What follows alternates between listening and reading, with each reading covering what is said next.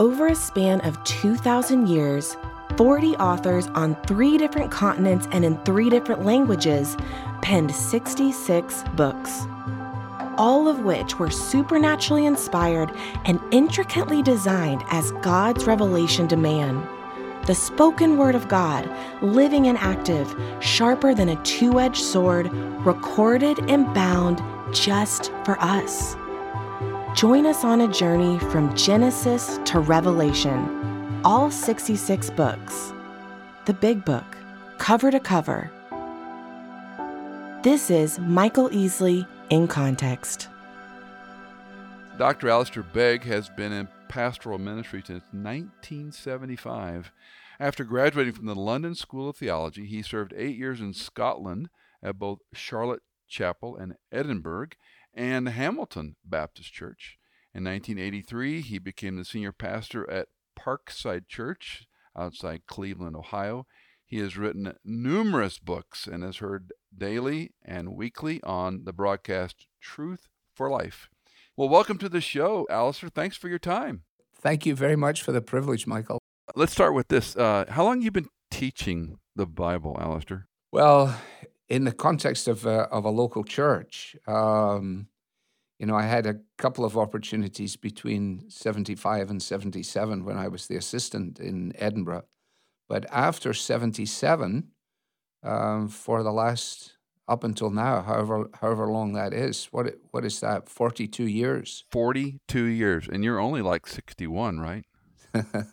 I'm 67. But you look younger. That's you and Susan always seem to, you must be living right. Well, somebody asked me the other day, what do you think? I said, I think genes. I think genetics is probably the largest part of it. I agree. I had a grandfather who still looked a young man when he died, but he still died. Doesn't matter how. He wasn't with Enoch, huh? Yeah, he was no more. He was no more. Yeah. Well, okay. So you get 40 plus years of exposition and pulpit opportunities. You travel abroad. You're on thousands of stations and repeater broadcast, and you are opening the Bible and teaching through it. Where did you get this? Where did it get in your soul that you were going to be a Bible teacher / expositor? Well, I never thought that I would be a Bible teacher / expositor. When I was studying to sort of prepare to, quote, serve God, in my early 20s, when I had my own little sort of revolution or crisis, I thought then that, there were a number of ways that you could do this while maintaining your self-respect amongst your friends that you went to school with, so you could say, well, I'm involved in sports ministry, music ministry, whatever adjective. But the idea of actually being involved in pastoral ministry and becoming a pastor was not something that was uppermost in my thinking. And I actually came to that along a line that finally made sense to me in a way that was both, on the one hand, a kind of death knell, and yet it was a vista opening in front of me. And that was because I was doing stuff with youth people. I was doing young people's events, going away for weekends and doing these little retreats and things. And one day I came back and I said to a group of friends, and some of them were faculty members at the college, I said, I don't like these things. And somebody said, why is that? And I said, well, I do like them. I said, I like them. But what I mean by that is I don't like going places on a Friday night, meeting a new group of people, and then come Sunday night, bidding them farewell and realizing that in the run of things, I'll probably never see them again. And one of the older members of the group said, well, I think I know why that is. And I said, why is that? And he said, I think it's because God has given you a pastor's heart. And then he said, the evangelist has the ability to pick up and move on, and the pastor has to stay and see the thing through. And that was the first time that really settled in my mind. And then, the story goes on from there. And looking back on it, I suppose, in terms of sort of personal engagement, I date that morning, in early 75 as being significant. But leading up to that, to the bigger question, the influences on me who had impacted me in terms of dealing with the Bible were all men who were actually taking passages of the Bible and actually expounding them. So that I had been charmed and stirred by an approach to the Bible which taught the Bible by teaching the Bible, as opposed to just giving topical sermons on various things. Not that the topical sermons would be wrong, but those were the influences on me. So when I finally was unleashed, in the autumn of '77 to a poor, unsuspecting congregation in the west of Scotland, I didn't know I didn't know anything else to do. So, I just said, okay, we're going to study the book of Philippians together, and I started at verse 1, and that was the beginning of the adventure, and the adventure, continues. I mean, last week was 1 Samuel 15, and if ever there was a book to try and dodge, that's probably one of them. But if you're going to do it that way, then it both becomes the confining factor, but it also becomes the freeing factor in that, all that we're really doing is letting the scriptures speak. When you and I have been around this long enough to watch so many of our friends and colleagues and maybe people we don't have a close relationship with, but they have moved farther and farther from teaching the Bible, much less expository teaching. And it's a number of sermons on, how-tos or thematic. And obviously you can teach a theme and use, paragraphs of scripture to support that theme. But give me your sense on two things. One, why have you stayed teaching books of the Bible like I prefer, versus watching this trend? And then what are your observations, concerns about those who move away from a biblical exposition platform? Well, I don't think I can take any credit for anything I do. Like I say, it never occurred to me to do it another way, and I'm sort of locked into it. I mean, I do different things. I mean, I step away from a series. If I'm invited to speak somewhere, I speak according to what they're asking me to do. But I liken it to, when the pipe bands in Scotland appear, on Friday nights in various Highland towns, and they all, do their thing. The fella that intrigues me is the guy that has that huge big bass drum, and it sticks out the front of his chest. He usually wears a leopard skin jacket of some kind. And when all the other instrumentation stops, when the pipes stop or when the snare drums stop, he never stops. All he does is he just hits that boom, boom, boom, boom. And that just keeps them walking in step. And so I sort of liken what I do to the fellow with the big bass drum, that all the other elements, which are vital elements, all go on and they all go on around it. But the one thing I don't want to do is lose that keep in step baseline, if you like. And so that falls to me to do. And as long as I remain faithful in the calling to that, then the other things, are able to play alongside it and around it and supplement it and in every other way. As to those who have deviated from course, I don't want to say that some of them have lost confidence in the authority and sufficiency of the Bible, but I wonder if some of them really have. If they've begun to think that how we say it is more important than what is said, or if they begin to imagine that somehow or another a consumer society that knows exactly what it wants in terms of instant gratification should be the drawing card and should be the influencing factor, rather than actually being prepared to say, no, there's a reason why when Paul was wrapping it up, he instructed Timothy very, very clearly to make sure that no matter what everybody else was doing, and remember, he told them, this is going to cost you, Timothy, but make sure you keep your head, endure hardship, do the work of an evangelist, discharge all the duties of your ministry. And so I worry for the declension, because I think it is often a first step away. And then in certain cases, as you're saying, we've seen more than a second and a third step away until, it's not that the trumpet is given an uncertain sound, it's actually a bad sound. And it's detrimental to the cause of the gospel. You and I are somewhat alike in that we're students of history, and whether it's Reformation history or Puritans or from your heritage, UK Scottish influence. Um, the Western Church seems to me, Howard Hendricks used to say, we've become 5 miles wide and a half an inch deep. Yeah. And it just seems the biblical literacy is, I mean, you can't use a word anymore. It's an illiteracy. People don't know the basic stories of Scripture. They don't know the story of Daniel in the lion's den, for goodness sakes. Are you seeing this as you travel Yeah. abroad? Yeah, it's funny because at our team meeting the other day, somebody was announcing. They said, I think it was last week. They said, have you heard that this American football player has issued a call to school children to bring their Bibles to school? And I said, no, I hadn't heard that. I said, but I'll tell you, I would like to issue a call for Christians to bring their Bibles to church. Amen. And, because and this is a very small thing, but this is where technology actually works against certain things too. You have the plus of a screen and you can shine it up and everything. But when you say to people, if you look into your Bible, and they have no Bible into which they look, but they're bringing their smartphone or their tablet, which of course is wonderful to have, and I have them too. But it also gives you the mechanism to check your text or your Instagram account whenever you've decided that the pastor has lost some of his energy, or you've lost some of your interest.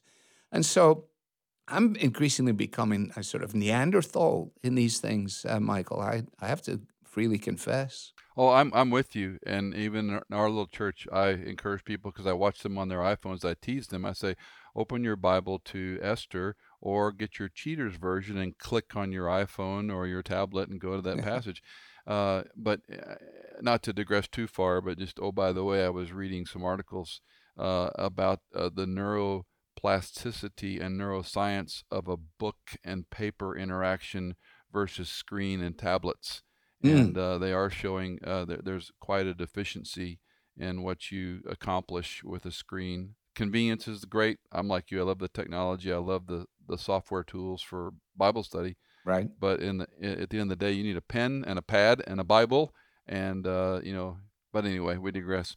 Let's change subjects a little bit, because I know one of your areas of interest is the doctrine of providence. Yeah. Hard right turn.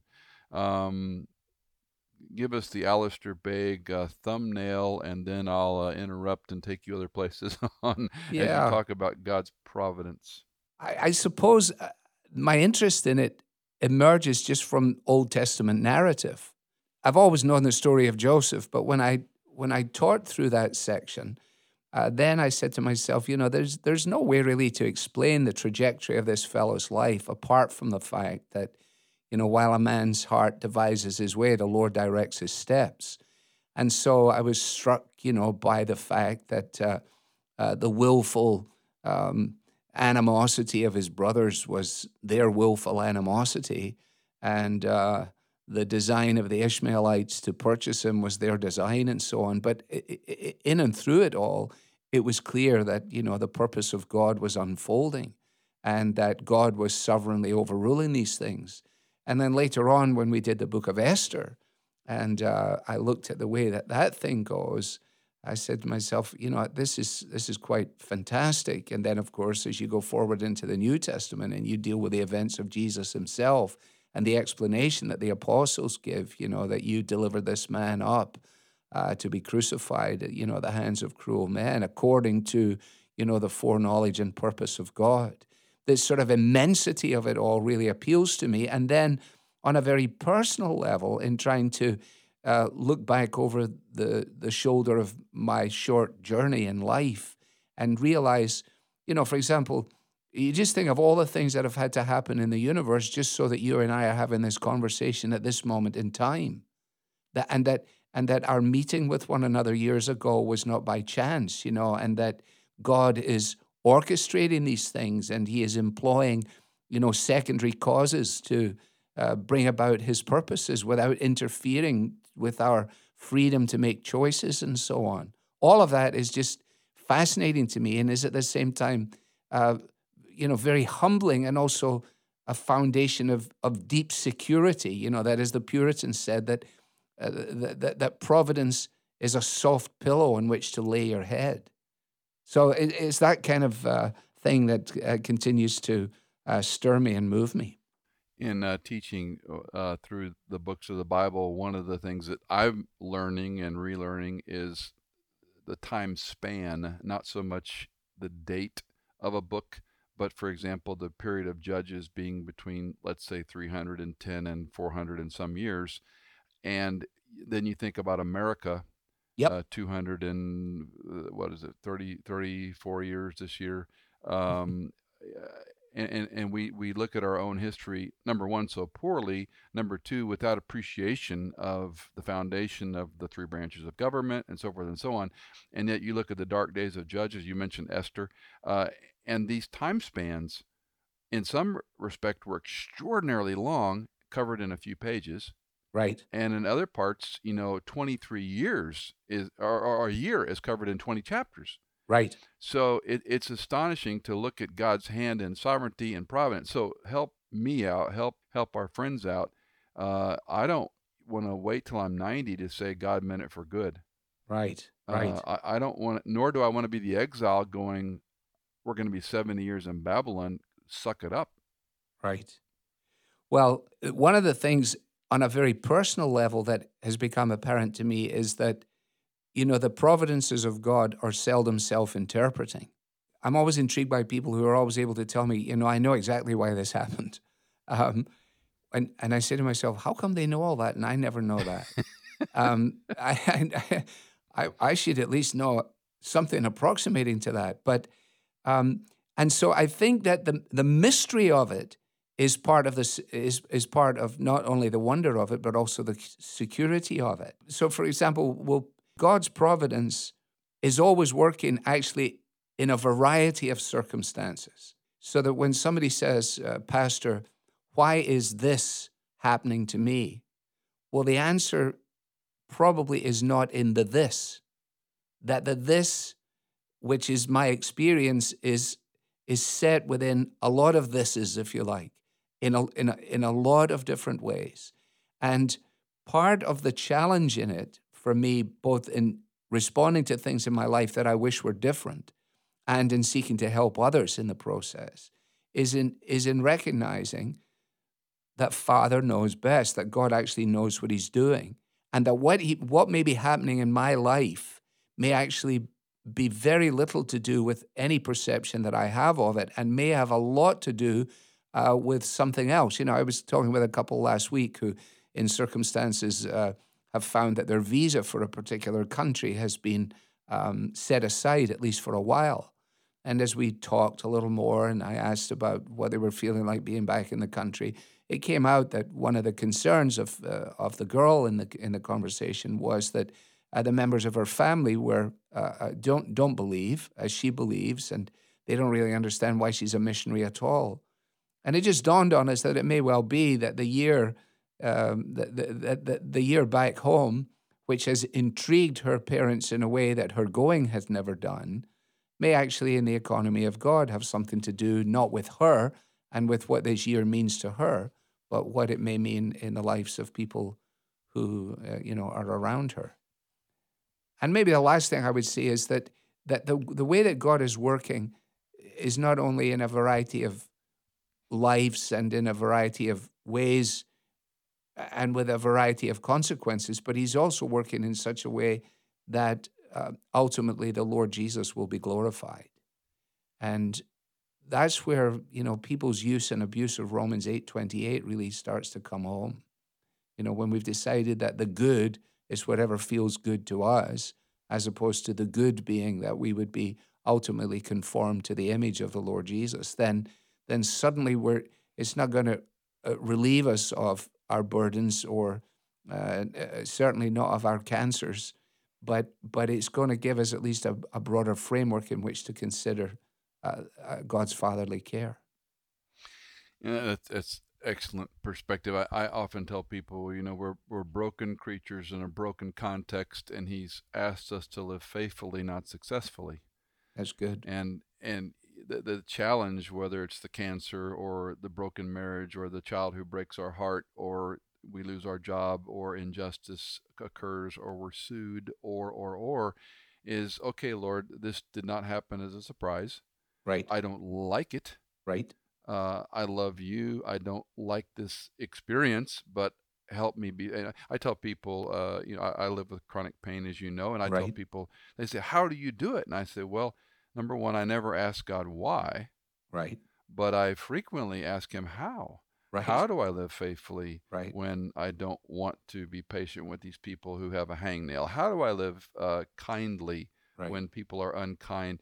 And I think that's the faithful component, because no one has the happily ever life.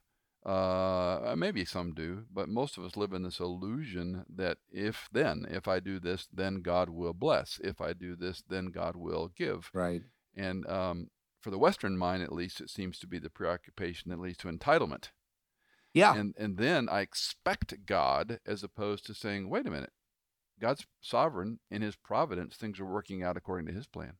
That's it. Yeah. I think if we want to be really honest in our congregations, then I don't know where I came up with this line. It's certainly not mine, but I have the sense that, I preach Sunday by Sunday to a congregation, irrespective of how they look outside, but many of their lives are just marked by quiet desperation. Underneath that surface level, there's a whole lot going on in everybody's life, and the idea that that there are some who are living in a rarefied stratosphere that leaves them untouched by the vicissitudes of life isn't true. It's certainly not true to the Bible, and it's not true to human experience either. And it's a bit like in another way entirely. When the fellow came to Spurgeon to tell him that that he had gone through, I think he told Spurgeon he'd had 2 or 3 very good months in which he'd never sinned, and Spurgeon, who was, he was a big fellow, and apparently he didn't say anything. He just stood up from behind his desk and he came around and he stamped very heavily on the guy's foot, and the guy let out an oath or something, and Spurgeon said, "Well, that took care of that."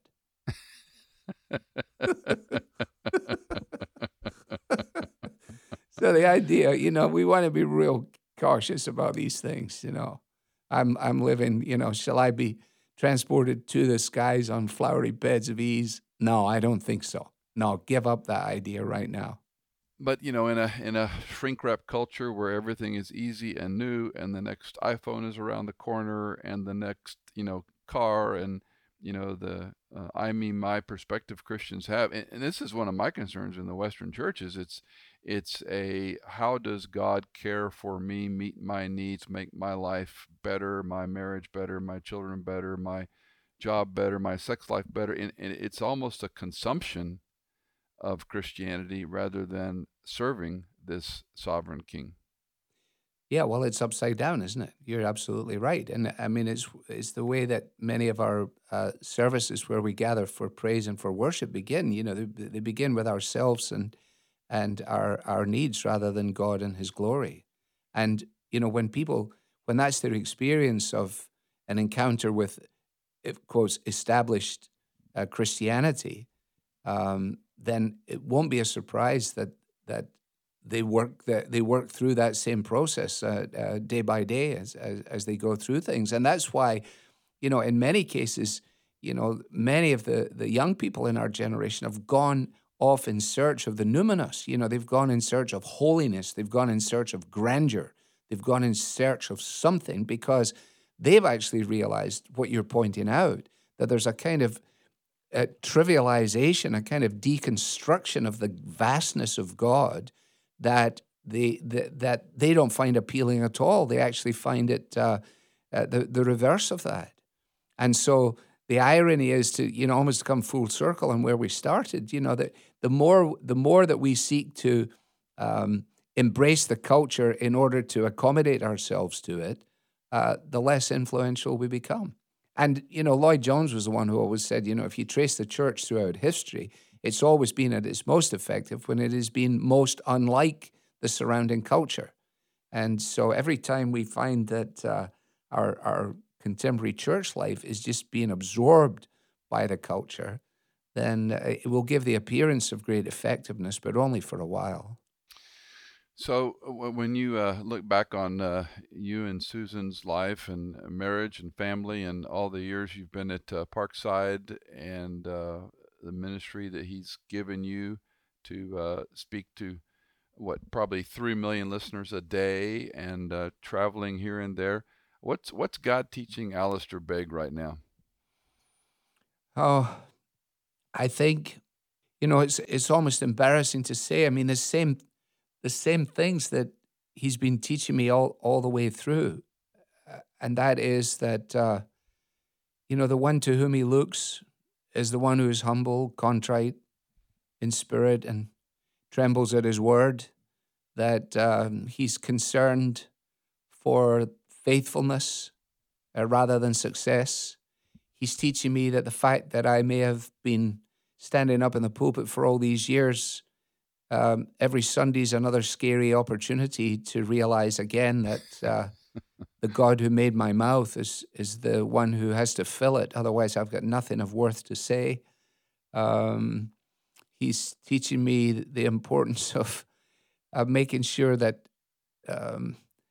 I really do care for the people that are entrusted to me, that I do work out my own salvation with fear and trembling.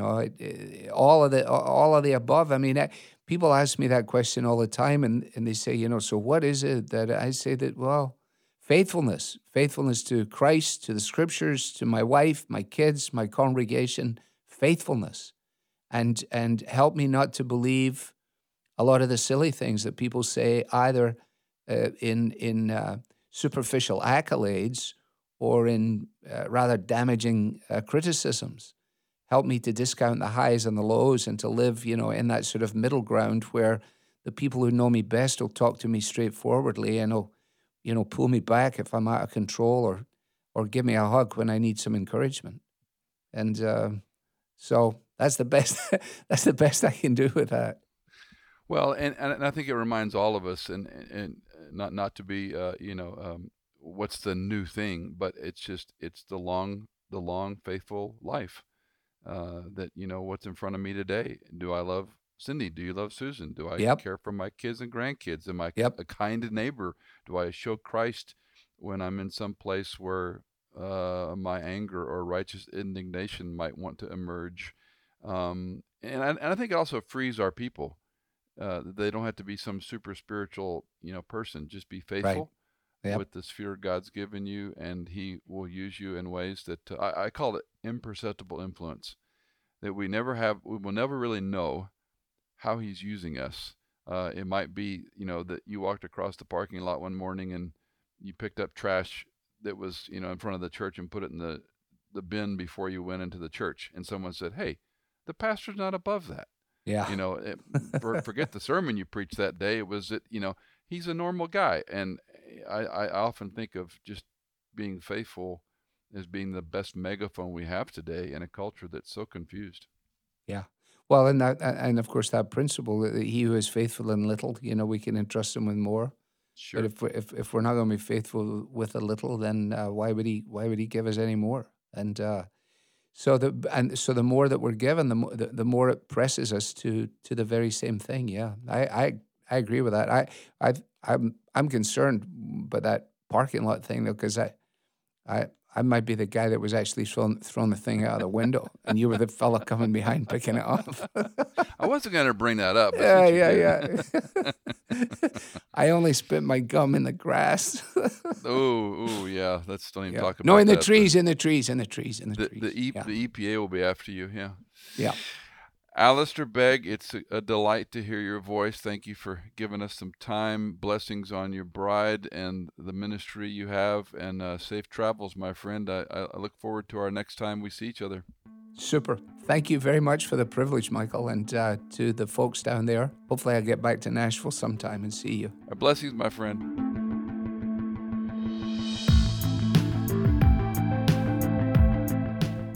Michael Easley in Context is fully funded from donations by our listeners.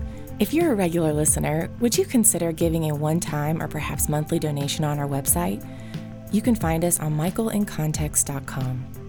In Context is engineered by Chad Cates, produced by Hannah Seymour, and music composed by Tycho, Chad Cates, and Blair Masters.